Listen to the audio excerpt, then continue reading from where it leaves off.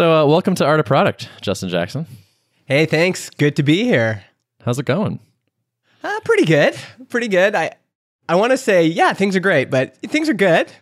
Things are, it feels like there's it's a lot of work to build something, especially on the side. So I would also say I feel tired and feel like it's going slow and all that stuff. Totally. Yeah, I definitely want to dig into that. One of my explicit questions for you is like, how's your brain? What's your mental state like? I asked Derek this too, but I think we'll all commiserate perhaps. Yeah. Actually, why don't we start with updates? We'll kind of talk about what's going on, and then we're going to filter in the details. And if you don't know Justin, you'll just have to sort of figure it out on the fly from context clues. Yeah, I like that. All right, cool. Derek, do you want to start with some updates of what's going on? Sure, yeah. So it's been a fun week in the land of Level.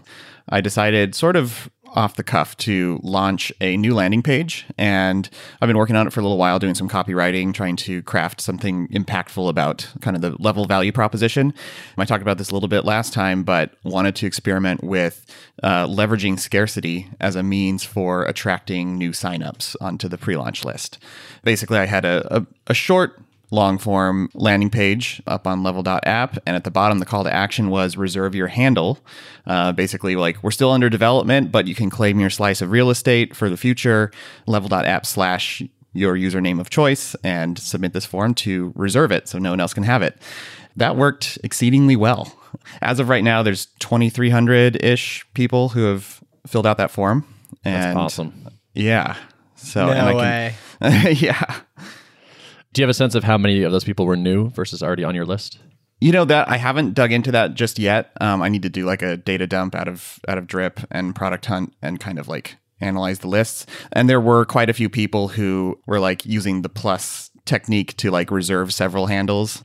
Like they got their personal one and then they snagged their company one too. I think it wasn't clear to a lot of people whether I'm going to commingle the namespace for these, sort of like what GitHub does, where it's all at the top level, I got a few questions about that, and I basically said, I don't know yet. Like, the intention was for this to be your personal identity, but I may end up putting like companies at that same namespace level too. So I got to say, that's just savvy AF. I just thought that was such a smart move, and then like seeing it work so well, I was like, yeah, that was just well done. Props on that. Yeah, well, thank you. Well, feel free to like rip it off. Totally. Oh yeah, no, don't worry. I certainly was not the first person to do it, so I'm sure I like took inspiration from someone else out there. I also just like this landing page. I like that it's kind of a long form letter. It's almost all words. It has a really strong headline. Remember that time you forgot to open Slack? There's just a lot to like about this. And then, people get to the bottom and it's like, okay, reserve your handle. This is great. Thank you. This landing page came together pretty quickly, and I spent a few weeks kind of just occasionally jumping back over to it and writing some copy and then scrapping it. And there was just like one writing period where I was like, what if I took this angle and I like wrote that headline and then everything else just sort of flowed. I just sort of started to tell a story. And so it was like weeks of time here and there spent on it, but it really came together in an hour or two. And so it's kind of fun. Yeah. I think what you should have done is you should have detected when people are using that plus, and then you should have charged them. So, hey, it looks like you're trying to reserve another namespace. Yeah. Well, that's going to be $500 to reserve another namespace if you want to do that. Yeah. Derek, I'm consistently kind of annoyed at how good you are at design, despite being a really good developer. I find it kind of offensive. But also, it makes me like jealous that you can ship these things yourself. Like right now, I'm working with Steve Sugar, who is an awesome designer, and I love the landing page stuff he's doing for us. But it just takes longer, right? And it takes coordination, and we're paying him. This idea I keep tossing around in my head is like, should I maybe for the long term be investing in my own design / CSS skills? And it kind of feels like the answer is probably not. But at the same time, I see how you're able to execute on this, and I'm like, damn, I wish we could do that too. Yeah. I don't know. Justin, do you have thoughts on that? Well, how did you learn that? I sort of have always just had an interest in design, and so I've been doing it for a while and probably did it pretty poorly early on, but I think it's just like I've always wanted to sort of span the whole spectrum of the process, and I think I have a little bit of, I don't know how much of it like you sort of just have a knack for it and how much is deliberate skill development because I didn't get any kind of like formal design education or anything like that. I just sort of, I don't know, sort of powered through and have done enough of it where I feel like I can be pretty proficient at it. I'm going to say something that might upset some people. To me, it seems like design is easier to learn, at least easier to learn the fundamentals than other things. And if you are already interested in having good taste, so Ben, for example, you've got good taste in lots of other things like music, and you have a high bar for quality. I think your personality would lend itself well to design because there's a lot of rules around it. There's a lot of what makes good design. And if you follow those things, you can learn those fundamentals and basically be good at design. Design feels more accessible for me than programming does. I ask myself this question all the time. Should I learn more programming? Should I learn more design? And design is one where I'm like, I could read this book or read this blog post and apply a few things and massively improve, my design. Whereas programming, it's just like, I can't get into that headspace. As soon as you say variables and classes and all that stuff, I'm just like, it's just a lot harder for me to get into it. It seems like design's something you could work on every day. Like, okay, what am I going to, let me just look at typefaces. Like how can I get better at typefaces? And then, apply something like that. Steve has mentioned this before when I've talked to him and been like, well, I'm not really a designer. He's like, actually, a lot of us are designers because in one sense, we all sort of have opinions about what we think looks nice and what's usable and what feels nice. And I think the hard part is like being able to connect the two where you look at something, whether it's well designed or not, but then being able to reproduce it, you sort of have to acquire those skills. And it's different than just knowing whether something is well designed, but knowing is half the battle and then bridging that gap. And so I remember when I would try to design stuff, years ago, it would just take a really long time and it was pretty agonizing because I knew what I was putting out didn't look how I wanted it to look, but I didn't know what next steps to take to get it to feel right. And so it was a lot of like trial and error and experimentation, and I would end up with something, but it would take way longer than it would take a professional designer who could probably knock it out in a day. And then I think it's just through deliberate practice and doing it over and over again, you sort of pick up your little tool belt of design patterns that you like to reach for, and it gradually gets easier. Yeah. I think the other thing is if you enjoy writing, so for design on the web, so much of the design follows the words. We just went through, we're building our official webpage for Transistor. We started with some mock-ups that a designer had made us a long time ago. They look great, but I wish I had started with the words because now I'm wrestling this thing and feeling like I'm actually really jealous of what you have with Level because that is exactly kind of what I would like. That's the form I can see myself pouring into. But so much, especially templated design, it's like, there's all these little pockets it's like filling a cookie tray and, you got to fill everything this way. And it's like, I don't want to do that. I want to be able to start with words. So if you're already a good writer and you can put the writing on the page and then you can say, okay, how can I enhance this writing? And it's like, okay, well, I can add padding. Oh, wow, that looks a lot better. I can add more line height. Oh, that feels better. I can increase the typeface size. I can, do all these things. And it just feels better and better and better. Whereas maybe some folks think that design is starting with a blank sheet in Sketch and then, building something. And I've never been very good at that. It feels like it's an achievable skill set to me. I think my taste is pretty decent, so that's kind of already there. And I think like most web things or most modern things, it's never been easier to learn these skills. There are more courses for like picking up design skills and like learning the hairiness that is CSS. All that stuff is more common than ever. So it's like, okay, this is probably not a huge leap to get there, but there are so many things that I could focus on right now. And is that the highest leverage thing? Yeah, it's annoying right now, but like a year from now, will the 100 hours poured into this make sense? Or will it be kind of like, now I'm not doing any of this? So yeah, it's tough to say. Yeah, it is hard. Again, I'll just say, I think of all the things, it's the one elephant you can eat a bite at a time. day after day. I mean, maybe there's programmers out there that are like, well, Justin, you could do that too. But programming, it feels infinitely more complex to me than the principles of design, which haven't changed in a long time. It's basically the same stuff we've been talking about for hundreds of years. Interesting. So, yeah. Right, because brains are kind of basically shaped the same, but telling a computer what to do is constantly changing. Yes. Yeah. Exactly. So, Derek, I saw you get a lot of play on your share this tweet thing after people signed up. Yeah, that worked well, and I think it kind of goes back to that lesson we picked up from MicroConf, which is just ask people for a favor in a genuine way. And so that's what I did when they submitted the form. I just swapped it out with like a little emoji, like, sweet, we saved your handle for you. If you could do us a big favor, it would help out a lot if you just, tweet this out to your friends. Here's a tweet button for you. I haven't gone through and counted, but it was quite a few. Like, I was sort of checking in on that throughout the day, and there was a steady stream of them getting spread around. Can I tell you what I think is the essential piece of that? What? So there's a lot of folks that do stuff like that. There's Thunderclap or whatever. This is why I did it, is because I saw other people I knew and respected doing it, and I had a relationship with you. And so I think outside of that context, those kinds of things are much more difficult, because if you're just some random faceless app and you're asking me to tweet something to my audience just because I signed up, I'm not going to do it.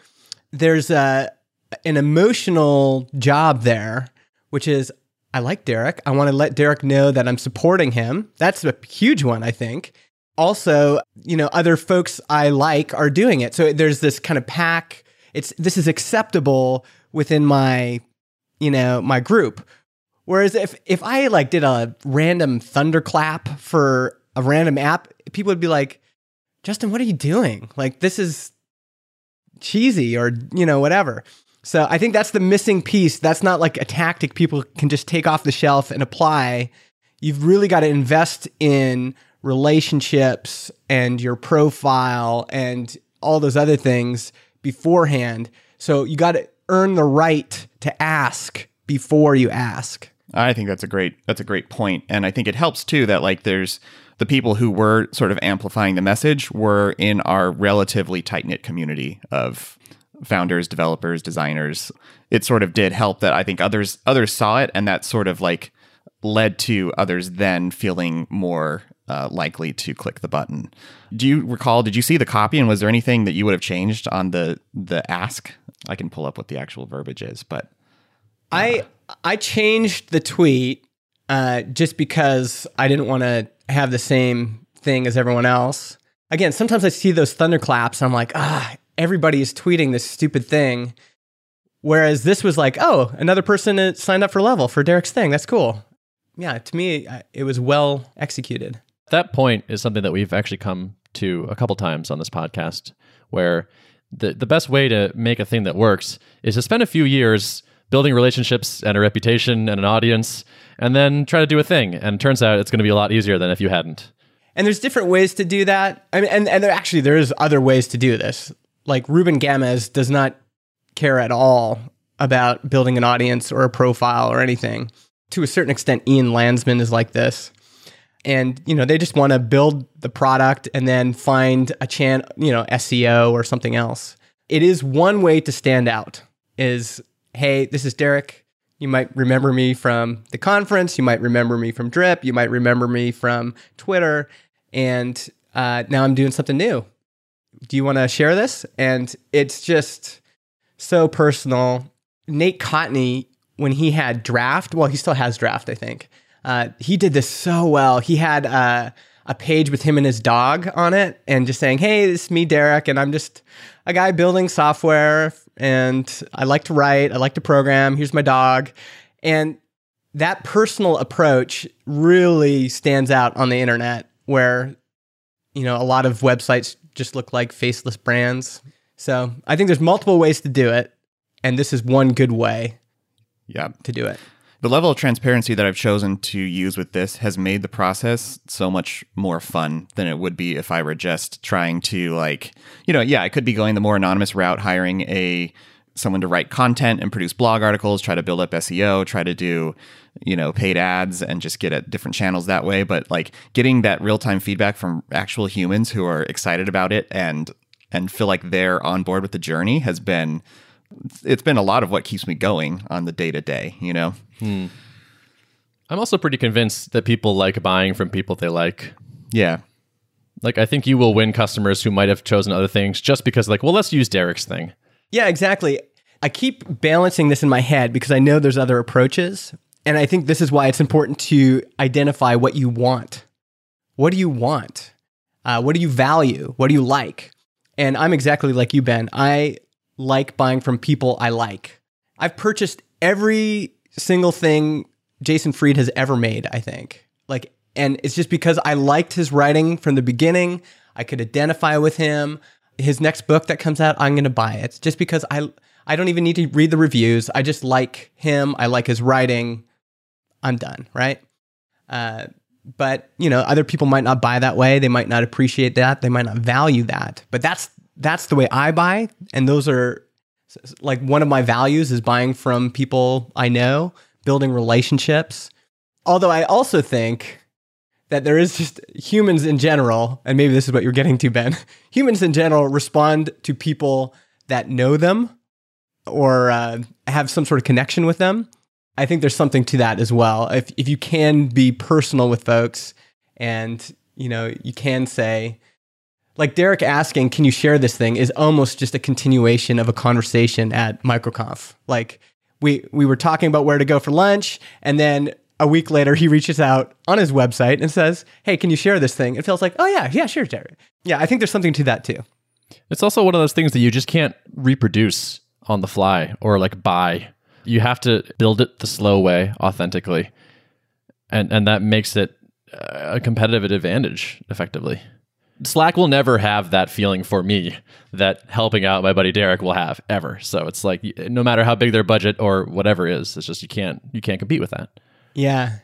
I've only built really small things, so I've never had to scale beyond that initial group.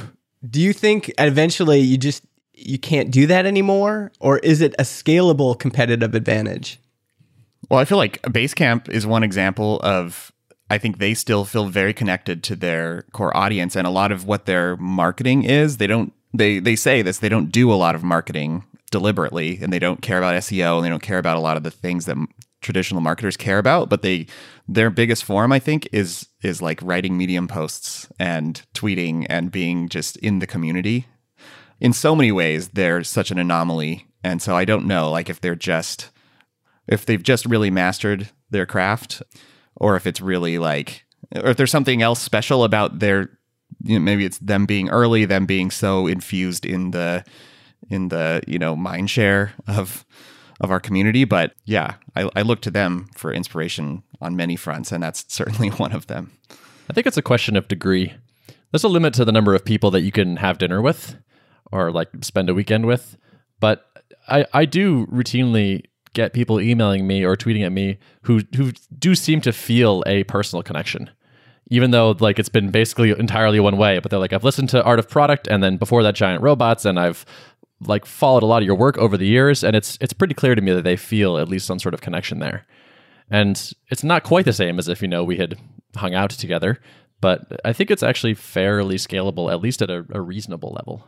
Folks probably feel like they know Seth Godin, like they feel like, oh, I've been reading his stuff forever, and I feel like I have a connection with him, or I just wonder how scalable it is, because I don't know. Eventually that might not be a strategy. And also, we don't really know Basecamp's numbers. We don't know, like maybe 25% or 10% of their customers know who Jason Fried is, but maybe the rest of them have no idea. And they're just like, this is just a great product. It was recommended to me by a friend.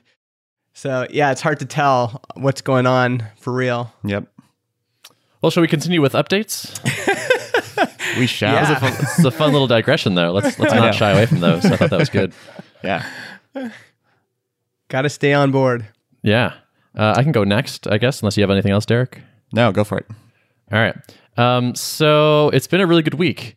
I actually have pre-sold $700 worth of Tuple accounts. And I have verbal yeses for another 500 on top of that have not come in, but I suspect will. Wow. So How did you get verbal yeses from 500 people? No, dollars. Oh, $500. $500. I was like, another 500. I'm like, wow. Yeah. You're that would killing be it. the worst email inbox of all time. Well, Okay, so you've got $500 of, like, people have said, I'm going to spend, it's coming. I've billed $700 with Stripe already. We have that cash, and then $500 more have been promised to me via email. Oh, cool. Yeah.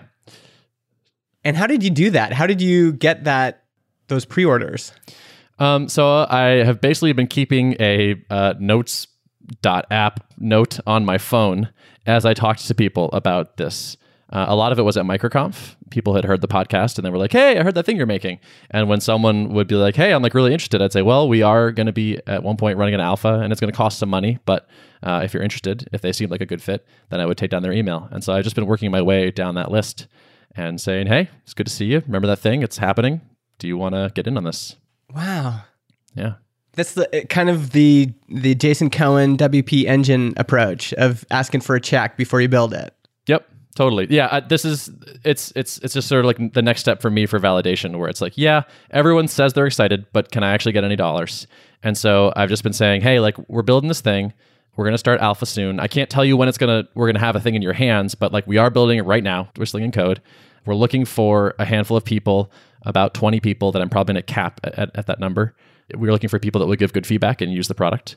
Basically, to get in, I'm asking people to buy an annual plan, effectively, saying like, we're going to give you access through the whole alpha plus a year after at a discount over what we're expecting our monthly rate to be. So what do you think? Very nice.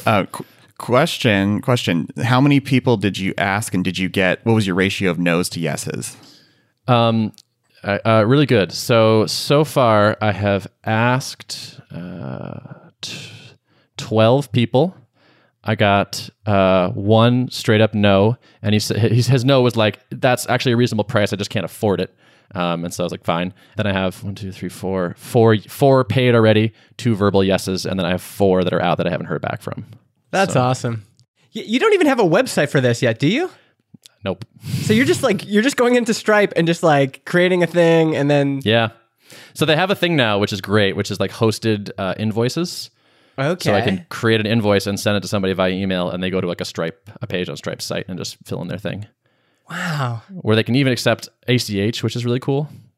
It's like you don't even need a landing page anymore. You just need a spreadsheet with a bunch of people's names on it. Yeah, pretty much. Well, yeah, exactly. And a few years of building relationships with people of the internet. But one thing I have been doing is, so we have a landing page mock-up. So I've been attaching a screenshot of that to the email and saying, just so you can see like what we're thinking and, what we're planning on making. I think that probably helps. Yeah. It'd be cool if the Stripe app had this built in, because then maybe they do, but then you could have been at the conference and they could have said, yeah, I want to do that. You can go, oh, hey, do you want to pay for it right now?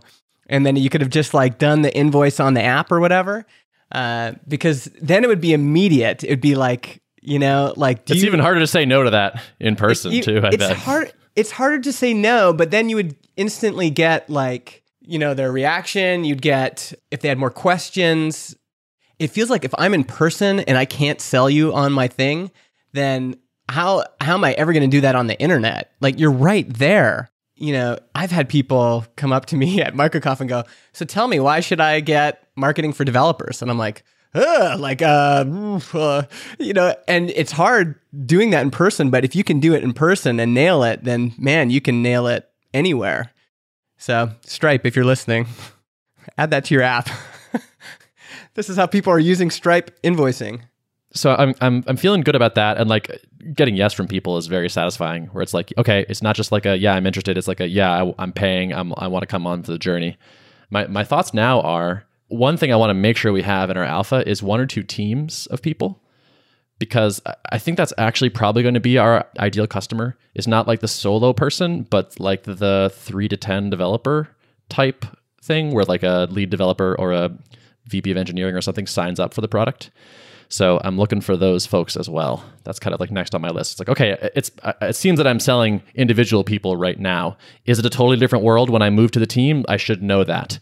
And so I'm targeting some people. Right, because the ones who are going to pay you the most money, or even be like, yeah, probably the core of your paying customers, are going to be companies where there's pair programming happening all the time remotely, Yep, right? Exactly. Yeah. So probably remote first companies, or like remote exclusively companies, of some size, where it's like, yeah, hundreds of dollars, thousands of dollars are not a huge deal for us, versus a solo freelancer who maybe pairs as part of his business or her business, just different customers. And so I want to make sure I can actually sell to the different kinds of people.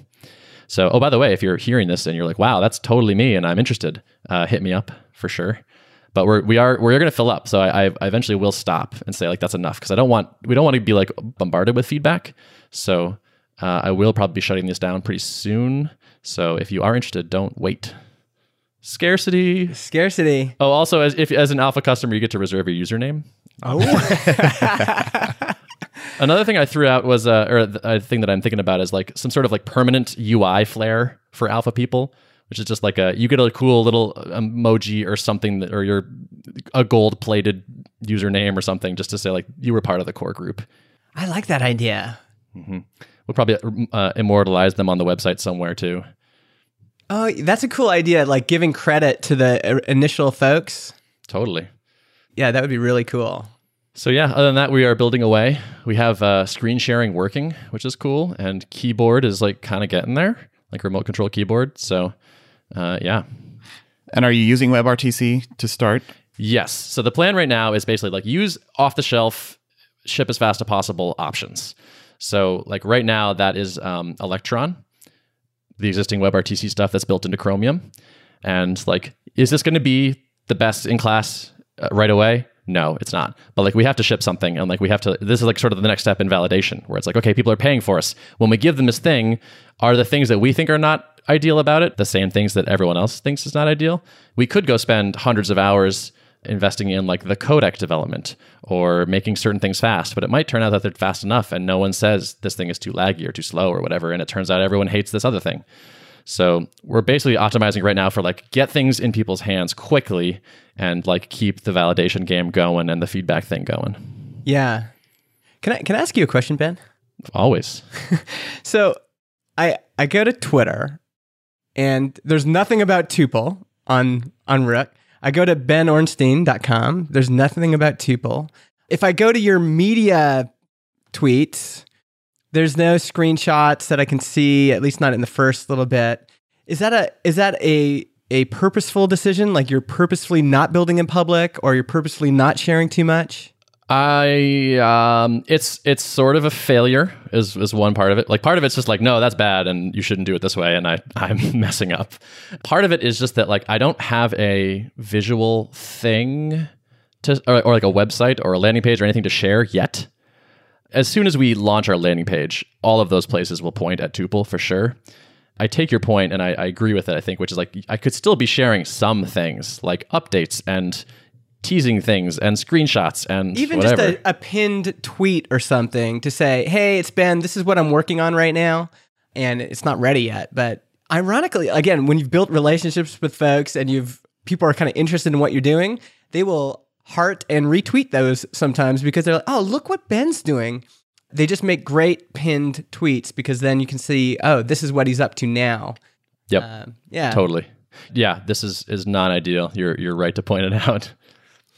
I think that's good advice actually for anybody is to at least, it's also good practice for saying, you could say, it's like exactly the elevator pitch or the elevator question. Like, hey, Ben, what are you doing right now? Oh, well, you know how screen sharing is a real pain in the ass? Yeah. Or pair programming over the web or whatever. And I'm actually literally like mining my brain for like, what the hell is Tuple right now? I'm guessing. I think it's screen sharing and pair programming. Remote pair programming is the right way to think about it. Yeah. And so you know how that all sucks? Yeah, that totally sucks. Well, we're building a tool that makes it way better because of this and this and this. Well, that makes a great pinned tweet, whether you have 50 followers or 1,000 or whatever, that you're practicing telling your story. I got to get better at this too. Like I still don't always have that even nailed myself. Like, what makes Transistor better? Well, it's hard to articulate those things, but when you practice them, it becomes easier, I think. Yeah, I guess I've been holding back because I didn't have somewhere to send people where it's like, I'm working on a thing and you should know about it. It's just a thing you should know. Yeah. But it's like what I really want to, I've kind of been like saving some of that ammunition, I guess, for like, and you should go here and sign up for updates, I guess. But maybe that's... I mean, something I you don't know, could do too is like the product hunt ship page. That's what I did for a few weeks. Like, and I just set up it's actually up on GitHub, like Level HQ/website. And it's just a static site with an iframe. So I put that on Level.app for a little while. And the nice thing about that is it has a little bit of the social proof built into it, where if you're signed into Product Hunt, it shows who of your friends have also subscribed, and you can import your existing list into there. So every time someone would subscribe, I'd sort of watch and see if there's a little bump in like others who maybe saw it on Product Hunt and like also signed on. And there didn't seem to be a lot of network effects happening for mine, which is why I've transitioned off of that to the longer form page, but it at least got me by for a few weeks. Yeah. There's a few other tricks too. One is you could take a clip of you describing in this podcast what Tuple is, and then you could say, hey, I'm working on something new, check it out. And it's just like a sound clip on Twitter. You could do it the same with video. Here's a little clip of a video. You could, record a phone conversation with your partners. And it's just like the anticipation, like building anticipation and leaving little teases and hints is a massively underrated way to kind of build up to a launch. Just even saying, hey, I'm working on something new. I'll give you a little hint. It's for remote programmers or something. Okay, well, at least I know now. Again, people remember those things. So you're cluing them in like, oh, Ben's on a journey. I'm going to go on that journey. I think most people need more of those than they think they do. Like some people might think Ben is still working full time. Some people might think Derek's still at Drip. You need to kind of leave this breadcrumb trail for folks, especially if you've invested a lot in your relationships and profile. People need something to like follow. And you can do that without a landing page or a mailing list or anything. You can just say, hey, I'm working on something new. Here's a little... And Adam Wathan is absolutely the king of this. I was just going to say that. Mm-hmm. Like Adam is listening to this going, duh. He been telling you kills this. me. Yeah. I mean, I'm a good talker, but he is the best at just going, oh, like, this is interesting. I should just share this little thing. And of course, people find it interesting, right? So yeah. And then when you launch, it feels familiar. Like people are like, oh yeah, this is that thing he's been working on. I've been hearing about this. Oh, there's that thing that he showed a screenshot of. Yeah. People need more time than you think they do. If all of a sudden I just, woke up one day and said, hey, I launched a podcast hosting application, people are like, whoa. But if I tell them, 3-6 months ahead, they're all immediately thinking, should I have a podcast? Do I need to host a podcast? Do I know people that are hosting a podcast?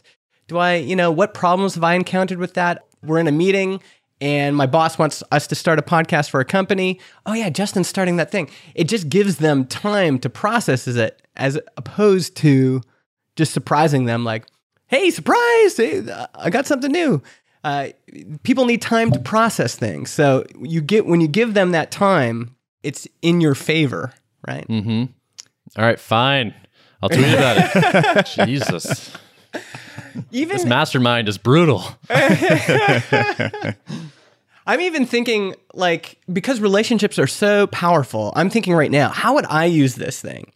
And immediately what I thought of is I am doing a little bit of Rails development because I just want to have some sort of something in the actual application development. And it took me like simple things like setting up my environment and just clearing dependency problems. I had to have someone sitting right next to me to accomplish that. And there was no easy way. I have simple questions for John that if I could just, John's my partner in Chicago, if I could just jump on a thing with him and have him show me, it would be, he could answer it right away. But there's no medium to do that. And so I'd be like, well, maybe I would use this for that. You could open up your marketplace on Tuple for experts to quickly jump on and help you out. Actually, it's not a terrible idea. That's actually something we were kicking around today. Is like as almost like a marketing activity. It's like I will pair with anyone who wants to join for 20 minutes on any sort of problem that I'm capable of doing, and to join me, just download Tuple and then join this thing. And it's like, okay, maybe I could get 10 people a day using the app that haven't done it, and then like dog fooding the crap out of it myself. Yeah. There might be some interesting applications there for like if you're doing an online workshop, programming workshop, can you have multiple people join, or does it always have to be pairs? Can you have, you know, like there could be something there that's why you got to get it into real people's hands, because all of a sudden it's like, we thought our customer was, you know, hardcore developers, but it turns out it's marketing jackasses like Justin that just want to, you know, edit the view in Rails, right? Like that's it. Yeah, exactly. You could be our least technical alpha member. I should. How much? What's a year? What is it? How much is it for a year? I'll tell you offline. Okay. This is how deals happen, folks. Yeah, exactly. We'll chat about it. So yeah, so that's what's up with me. What's up with you, Justin? Man, is this how long updates usually take? This is God, no. This is usually how long a whole single episode takes. Listeners are like, what the? So I'm working on a new podcast hosting application called Transistor.fm with my buddy John. We've been doing it. Well, we signed our partnership agreement in February or something, but we've been working on it since January, and he was working on it even before then. He had built like a MVP that our first customer, Cards Against Humanity, could use. So they've been hosting their podcast since December, I think. And but we're both doing it part-time. So John works full-time for Cards, and I have a business. I think actually he's in the better situation because it's so easy to work on Transistor.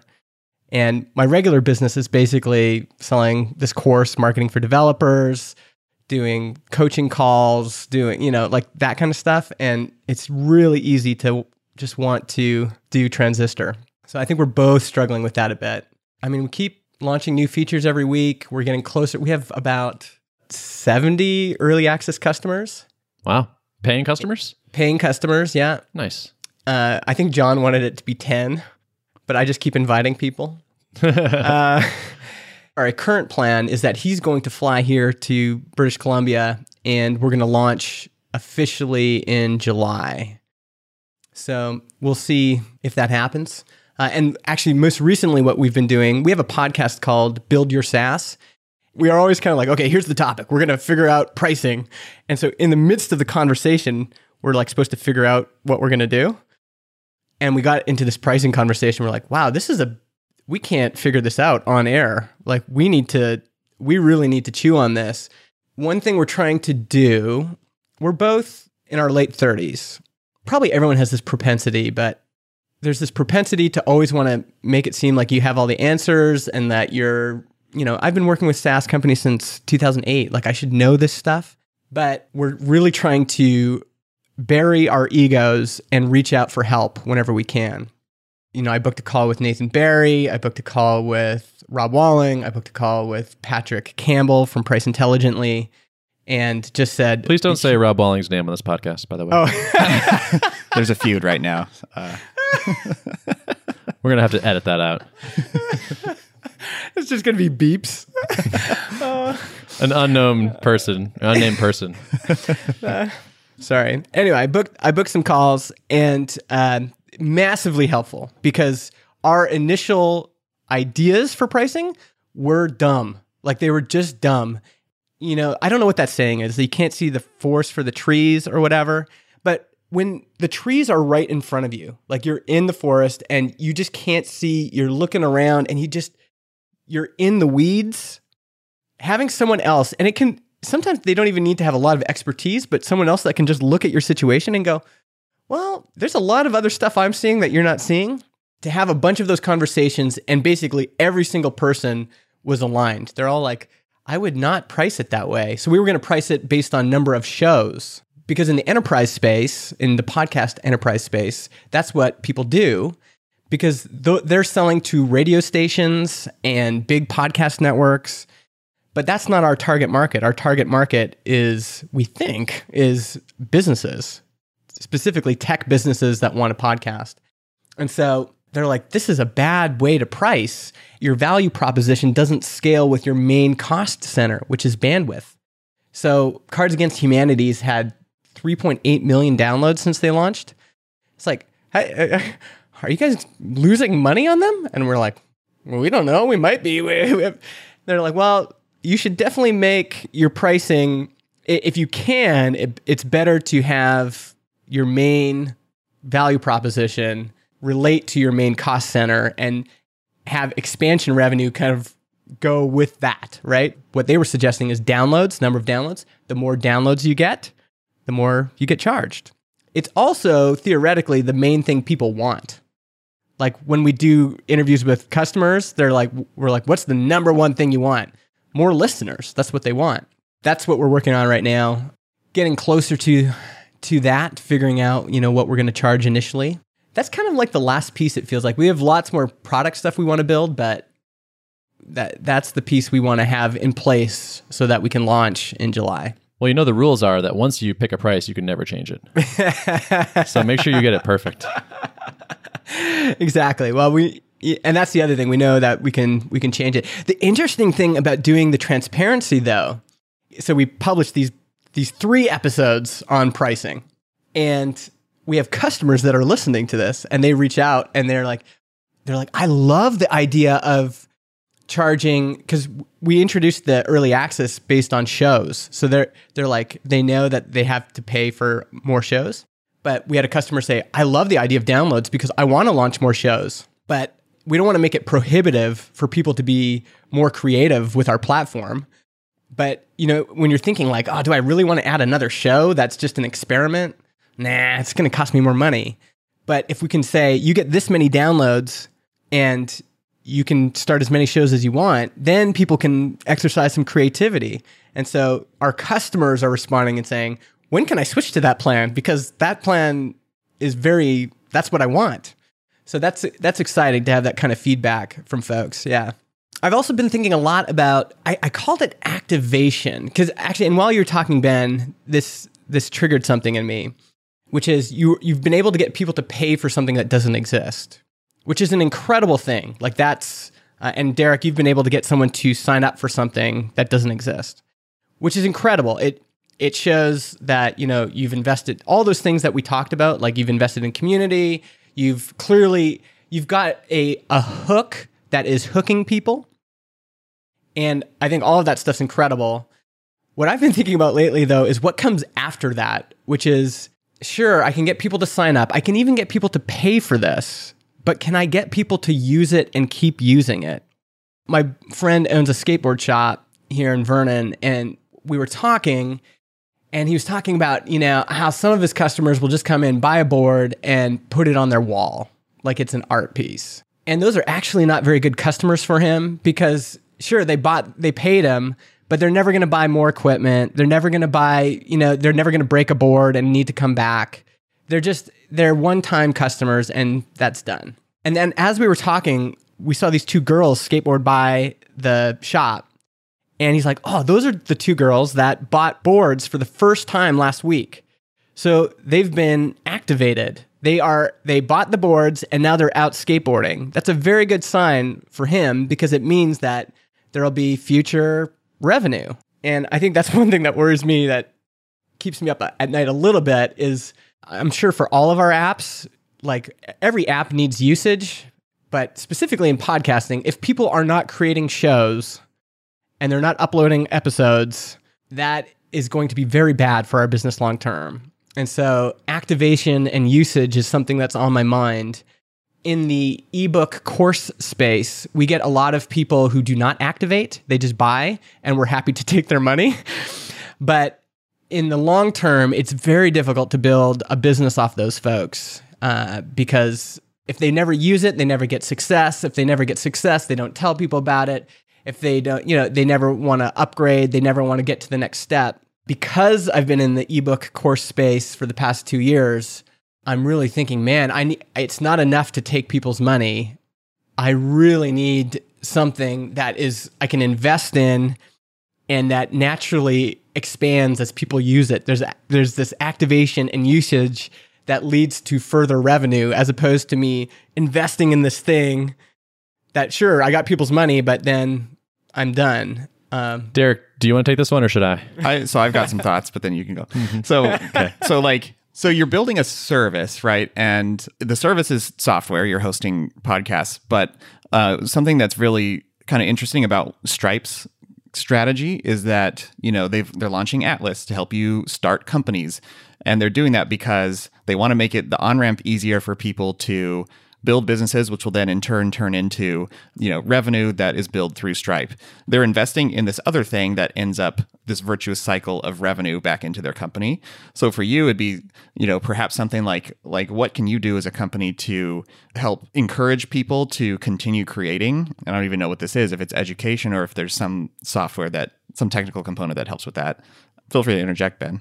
I'm going even one level further, which is you're building a podcast host, but no one wants a podcast host. They want a podcast and they want downloads. And they've already told you that. They want a bunch of downloads. I feel like you need to talk to Brian Castle and talk to him about his done for you, we make a podcast for you for your business service. And I don't know if that's a business you want to run, but that to me is the ultimate answer. It's oh, they didn't actually start making episodes. Well, damn it, we have a plan. It costs a lot, but we make episodes. We make sure you make episodes. Yeah. We've already done experiments with that. Do we want to be in the done for you? Yeah, I think there is something there for sure. I think there's also opportunities in software, but it's likely we're going to have to partner with folks like Castle. My friend Adam Clark has a new company called Podcast Royale that does this, and he's already referring customers to us, so we can see, okay, wow, this is one way to do it, right? And I think there's also, I haven't quite figured this out, but I had one founder reach out to me and say, I've always wanted a podcast, but I want a co-host in the beginning. I want you, Justin, to be my co-host so that I can experiment with this and have some confidence and all. So those pieces are there for sure. Yeah. Although it still makes me worried because, it's hard making a podcast. It's hard doing it every week. And the nice thing about downloads, though, that is encouraging is one problem in the podcast hosting industry is dead shows or shows that are not being updated anymore. Because I can see now all of our new early access users, how many downloads they get. And I've transferred my shows. So Product People, which is a show I update occasionally, is one of the shows I imported. Well, it goes like Cards Against Humanity, and then Product People is number 2. It's a show that's not updated very often, but still gets lots of downloads. And so there's benefit there. I'm still getting the benefit from those shows. And so this idea that folks, instead of thinking, I only get benefit from this if I'm uploading new shows, instead they're thinking, I invest in this and maybe I do a season and I still get the benefit for a long, long time. If it's, like Seth Godin's Startup School, if you ever search Startup, it's super old, never updated. It's still number 1 on iTunes. That's still, it's like an asset that just sits there. And that makes me feel a little bit better that if we can just get people to make 7 shows and they're getting enough benefit from that, then, they might keep paying for a long time. It's we've invested in this asset. It's still giving us a return. Yeah. And I think as much you can build into the product that demonstrates that people are still getting value out of the content they've produced, the better you're going to be. So with Drip, it was always how can we put $ everywhere in the app to show you this campaign is earning you this much money, or this activity is causing this conversion to happen at this stage in your funnel? Because, the more attribution we could do, the more insights we could offer, on ways to improve or ways to get more people listening, more downloads, more reach. And I think there's probably some opportunities you could do with mining data that you have, figuring out hey, this was your most popular episode and you talked about this and it was this length or this format. Try doing more of that. I don't know. Yeah, that's a good idea. The other thing we're looking at is we're both opposed. So in talking about values, we're both opposed to dynamically inserted ads. We'll see if our minds change. Maybe dollar bills will change our minds. But right now, that's what we value. We value like kind of a pure form of podcasting. But one thing that could make sense is giving people the ability to automatically prepend or append audio and doing it on past episodes. I don't know if I'm allowed to tell this story, but Nathan told me about somebody that has a very high profile podcast and was doing a big launch, and they hired somebody to go through his entire back catalog of podcasts and just put in audio at the beginning and then re-upload it because they were doing this big launch. And then after the launch, they had to go back and delete all of that stuff. If we can build a system that can do that automatically for folks. Another thing Adam Wathan wants is a placeholder in the show notes that can be just swapped out really easy. So he can just go and update one placeholder and then it just updates across all of his show notes.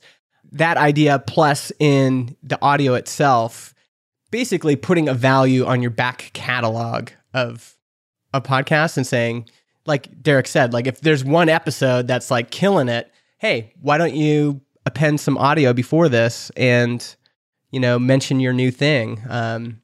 So yeah, we're thinking about some of that stuff too. I understand your fears though. Like so I started a tiny little podcast hosting thing one time. And the thing I found with it was that it was totally an aspirational thing for a lot of people. And it was like, you've always wanted to start a podcast, right? And they're like, heck yeah. And so I'm like, all right, we're going to do it. And then we would, and they would record like one episode and they'd be like, yeah, that's enough for me. And these weren't businesses. These were like, casual people for sure. But it wasn't like they're like, God, I need a podcast. They didn't wake up every morning thinking like, where's my podcast? Yeah, exactly. But they want the thing. It's just like anything. So I just signed up for Right Message. I had kind of a joke on Twitter, like how long it took Brennan to get me as a customer. It took him a long time. Like he asked me, I've got like in this one Slack group I'm in, there's like 20 messages from Brennan, like, hey, do you want to sign up? And I'm going to do it for my Mega Maker business, so books and courses.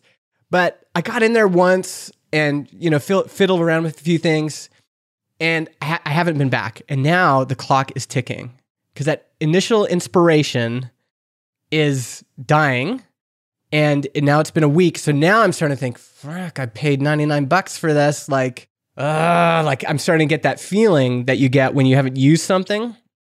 And it shows like, if I can get some activation, if I can get, and Brennan, if you're listening, this would be a good time to reach out and just set up my account for me. But, like that's a great product. But I just ran into a few things. There was a few things I couldn't do. And I'm like, whatever. I'm done, right? It's like that for a lot of products. You can't, this is the death of project management apps is you're already using one and someone says, hey, do you want to check out mine? You're like, sure. And you check it out and you're like, okay. No. But until you really activate, until you get some sort of like, you put something in and then you get something out. If that doesn't happen pretty quick, then it's just on the back of your mind like, okay, I'm not going to cancel right away because Brennan's my friend. But if 3 months go by and I haven't used this thing, I'm going to cancel. All products have that problem. And even going back to the skateboard thing, like you might buy a skateboard thinking, yes, I'm actually going to go and learn to skateboard. But it sits in your room for 2 weeks and then, clothes get put on it. And then the more it sits there, the more you get guilty about it, the more it feels like a weight on you. And then you're like, forget it. I'm never going to learn how. I'm just going to give this to my little brother. There's a really good talk at MicroConf that Justin Mayers did.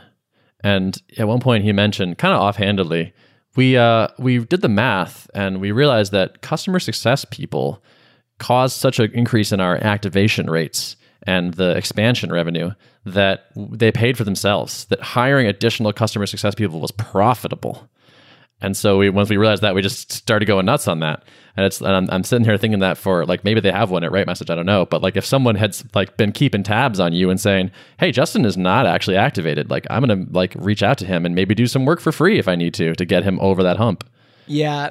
And I think the challenge is it takes more than automated messages. Like totally, I'm so used to getting automated messages like, hey, it looks like you haven't set up your thing. And do you want to reach out? Absolutely, I'm like, doesn't work. No, I don't want to do that. I want This reminds me of like the first SaaS company I worked for was an email newsletter company. I got started on customer support. And one of the things I realized was if I watched new accounts sign up and I would just go into their account, set up their template with their logo and stuff from their website, and then they would go into their account and it would be magically their newsletter template would have all the stuff from their website. And people loved it. Like, and exactly that thing. Whenever I did that with an account, they were like way more likely that they would sign up for a paid plan and stick around. And so I could see that, like customer support people like reaching out and just going, again, it's almost like you got to be a bit ballsy, like reach out to me on Twitter DMs or something and say, hey, like, can I help you get this thing set up? The automated approach, I don't know. I maybe it works for other people, but I'm just getting, I'm so used to those, pop-up intercom things, and it doesn't feel real. But if there's a real human being like, hey, we just want to help you out and get you started, I'd be like, okay, like I'll do it. Yeah, maybe it doesn't scale, or I don't know, but that's the thing about Justin Maris is like that. It wasn't just like, hey, we're doing a thing that doesn't scale because we have to. It was like, actually, this makes money. Yeah, and for them, you could see like once people get it installed and it starts like generating revenue, man, like I'm in, and it's kind of, again, like, I don't know why more consultants don't do this, is I get pitched all the time about stuff I do not care about at all. But if someone noticed something like where I'm clearly getting stuck and reached out to me and said, hey, like, this is what I do for a living. I just get people unstuck from this thing. Do you want to pay me? I'd be like, yes, like, I will pay you for that right now. Because I'm, that's something that is very applicable at this point in my life. It feels like people, they're not good at recognizing those things where people are getting stuck or they don't care, or I don't know. Yeah, so many of us want to build automated software companies where we ideally don't have to talk to a single human being. But like the truly successful SaaS companies, I think, are the ones that, when it makes sense to, are proactively doing as much for their customer as possible and really emphasizing that service component. It's such a powerful thing. Was that your experience at Drip too? Yeah. Like, is that something you leveraged? Yeah. Early on, we called it our concierge service, and we would build an email course for you. So like we sort of strategize, like, what's the minimum path to awesome, to getting value out of the product. And early days, when we were mostly centered around just like basic email follow-up campaigns, we would do those for free for you, based on, I think we would take some existing content off your blog and put together an email course for you. And then for a while, I think we even did some of the like fully done for you evergreen, like, give us some ideas and we'll go off and write a 5-part email course. I think we did that for free for a while, and then we started offering it for $500 maybe. But yeah, that stuff was huge in the early days. And the services component is still a big thing, at least account migrations. And now it's like, Drip is a much more complicated product, but I think there's still like a big service component that we have. Yeah. There's automated ways to do some of this, having a template built in that has prompts and things is one way to do this with software. But there's no replacement for a real human being going in and seeing where you really got stuck. Like, it's not just a Mixpanel trigger that says, oh man, they got stuck at this part of the funnel. Like a real human being going, oh man, what's going on with this particular person in their context, and saying, man, I can fix that right now. I do this all the time. Like, super easy. What's super easy for you is probably really hard for some of these customers. And the times where people have done that for me, I remember it forever, and I'm just way more likely to stick around. Builds so much goodwill too. Yeah. What do you think how could you use that though, Ben, with Tuple? I was thinking that as you were talking. So one thing I've thought about coming at it from a slightly different angle, which is not quite activation, but more like building the next generation of pair programmers. Because there's some people that feel like they should be pairing, but they don't feel like they would be good at it, or they're intimidated, or they have concerns. And so one thing I strongly suspect that we will be building, either as like a low cost product or for free, is some sort of pairing course or book or something. Actually, I think that's another good hook for sure. There's certain things that always bubble to the surface and pair programming is one of them. It's like it's either a senior person is thinking, how can I should be doing this more. I should be better at it. I'm not very good at it. Or a junior person feeling like, how do I do this more? Or I don't know. There's always some anxieties around it. It's also an angle that I think we will probably use to sell to the people I think are our ideal customers, like engineering managers, where it's like, you know your team should be pairing. Does your team pair enough? Are you happy with the amount of pairings happening? Well, not exactly. Okay, well, we have this workshop where we'll spend a day with your people and we will go over good technique and watch examples of people pairing or whatever it takes. And, oh, hey, it comes with 6 months of tuple or whatever, something like that. Well, it'll also, that's perfect because then right in the course, you're using tuple and showing, like, here's the product I use. It's called tuple. I own it. But you guys have access to this, just so you know. You'll get the invite at the end of the course or whatever. Yeah, that's super powerful. And then you can charge for that. Like that's like a, that's like an enterprisey thousands of dollars kind of product. Yeah. So suddenly an extra $1,000 for tuple for 4 people or whatever it is like, oh, okay, sure. Yeah. Yeah. That's just part of it. I think you can use automated prompts. I just think automated prompts are easy to do poorly. But if you really have some good logic, like, hey, Ben, it looks like you haven't paired with Janet in 3 weeks. If that's an appropriate notification to send somebody and it's actually helpful, like people are getting those and going, oh yeah, like, thank you so much. I gotta remember to do that more often, then at least, that could work well. But I've just never, I don't know, with all this talk about AI and all that, I've never seen like great automated notifications where I'm like, yes, you got me right in time. Like, sure. Thanks for sending that over. My guess also is that programmer types, like technical types, people that have experience with automation of that sort will be particularly unaffected by it. Where it's like, when I get those emails, I always know what it is. Like, I can see the conditionals behind the scenes that's like sending me this email. So this is where having a profile and having, a following could be helpful, because if you're talking about pair programming all the time, that becomes the trigger, right? So it's like, I'm on Twitter and I'm a tuple customer, and all of a sudden Ben's talking about pair programming. It's like, oh yeah, I need to do that more. Or I should, or even just a human being, like, if you tweeted like, when was the last time you paired with the most junior person of your team? And then you're like, whoa, oh yeah, when was the last time? That's different than an automated message. And maybe that's your key, is just, for sure. I like that. Again, Adam Wathan is always getting people to think about testing and refactoring because he's talking about it all the time. Like, I don't can I swear on this program? I don't care at all about refactoring. Like, but I'm thinking about it all the time because Adam's tweeting it all the time. Yeah, it's providing, as corny as it sounds, it's being a thought leader in the thing that's tangential to the technology you're building or the business you're building, right? Yep. And that's totally where you want to be. Where it's like, when I made a refactoring course for Rails apps, it was like, yeah, that makes sense. A lot of people think of me as the refactoring guy. And so like, I have to now become the pairing guy. Yeah.